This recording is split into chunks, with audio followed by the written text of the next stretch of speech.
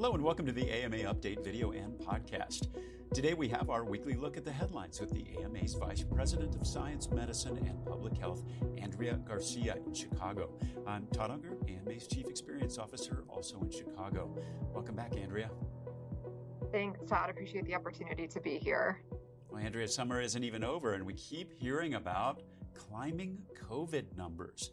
I think a lot of us didn't expect to be having these conversations until at least a couple months from now. What's going on with this? Yeah, that's definitely been in the headlines. And according to a New York Times article that was published earlier this week, that late summer wave of COVID infections is hitting schools and workplaces.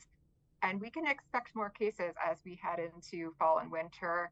And we don't need an article to tell us how things are trending. I think many of us are hearing about more and more people having COVID in our social circles. The CDC reported that hospitalizations increased 24% in the 2-week period ending August 12th. And we know that wastewater monitoring data is suggesting that both the West and the Northeast are now seeing a rise in cases.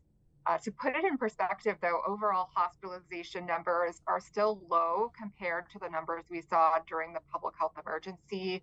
And the vast majority of people getting COVID are really experiencing mild symptoms. The majority of those who are hospitalized are tending to have pre-existing conditions or are immunocompromised, making them more susceptible to severe disease. So are there any other kind of big takeaways for right now?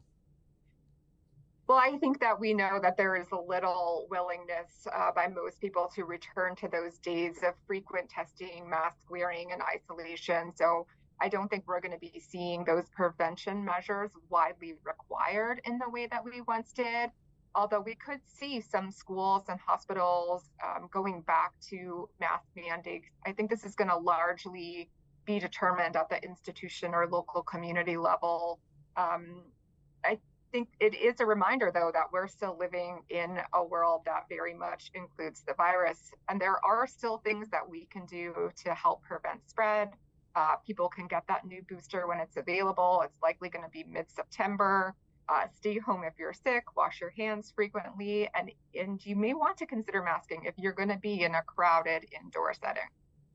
Don't forget to test. I did stop by my local drugstore to buy a test, and they didn't even have any. So it is a very different era than we were in before. Speaking of the word era, close to this new variant's name, Eris. Is there anything we've learned about this particular variant at this point? So, yeah, this uptick in cases is being driven by both XBB and EG5 or Eris. It's being called the grandchild of Omicron and is currently that dominant variant in the U.S., making up just over about 20% of cases. We're also seeing several of the BA.2.86 cases that have been announced in this past week, and I think that's something to watch. BA.2.86 has been nicknamed Pirola. It stands out because it has more than 30 mutations on its spike protein. And that's the part of the virus that allows it to enter our cells. And it's also the part that vaccines are training our body to fend off. That said, there's only about a dozen cases of that new variant reported worldwide. 3 are in the US, 1 discovered in Michigan in an older adult that was not hospitalized, another in a traveler arriving to Dulles in Virginia, and then a 3rd detected in Ohio in a wastewater sample. Have we learned anything new about this particular variant? Well, there was an article in the Washington Post indicating that some experts are seeing that this variant could be the most adept yet at slipping past the body's immune defenses. The CDC also put out a risk assessment last Wednesday, indicating that it does not appear to make people sicker than earlier iterations of the virus. Antiviral treatments should still work against it, and tests should still detect it. And we haven't yet seen a disproportionate increase in hospitalizations in the area where that variant has been detected.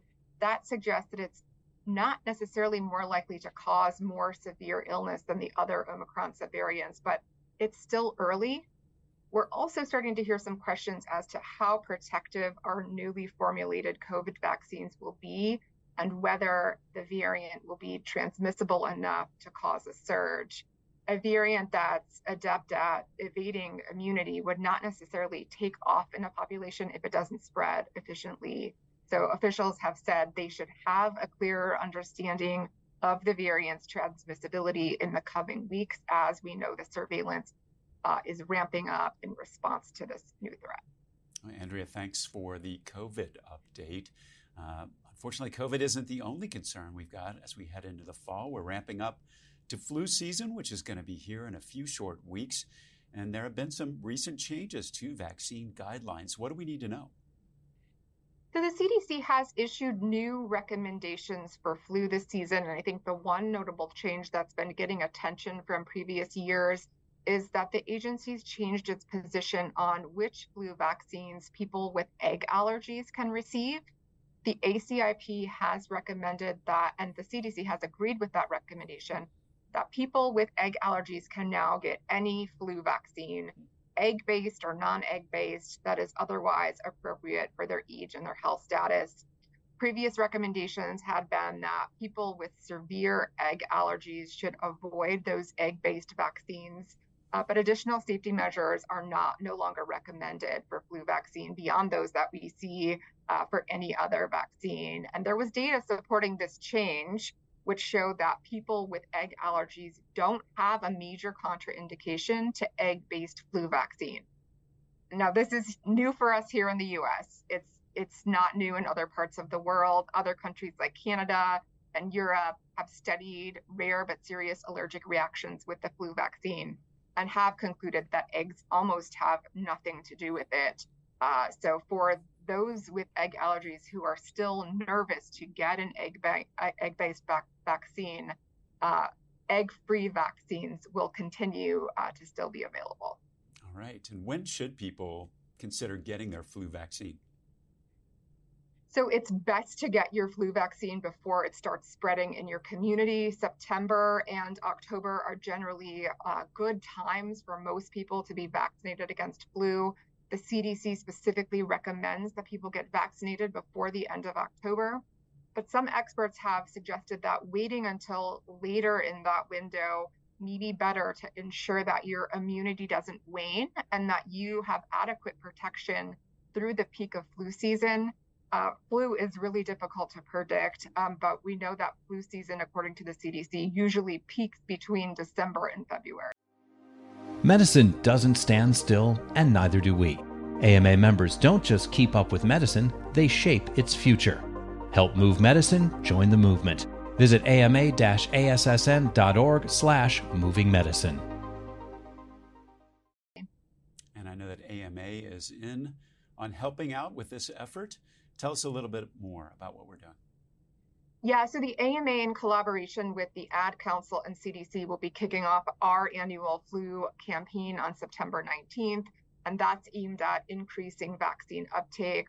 Although we know flu activity is low right now, that timing and intensity and severity of the upcoming flu season is unpredictable, and the flu vaccine is our best tool to prevent those serious outcomes from the virus. So everyone 6 months or older, with rare exceptions, should be getting a flu vaccine every season. All right. Thank you, Andrea. And I'm sure we're going to be talking a lot more about flu season and that campaign specifically in the weeks to come. But now we're going to turn to another threat I didn't think we'd be talking about right now, and that is locally acquired malaria in the United States. Andrea, what is happening there?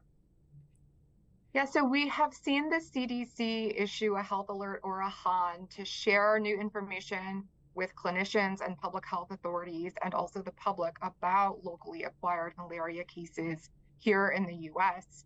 On August 18th, we know that there was a single case of locally acquired malaria reported in Maryland. This case is caused by a different species and is unrelated to the cases of local transmission we saw reported in Florida and Texas back in June.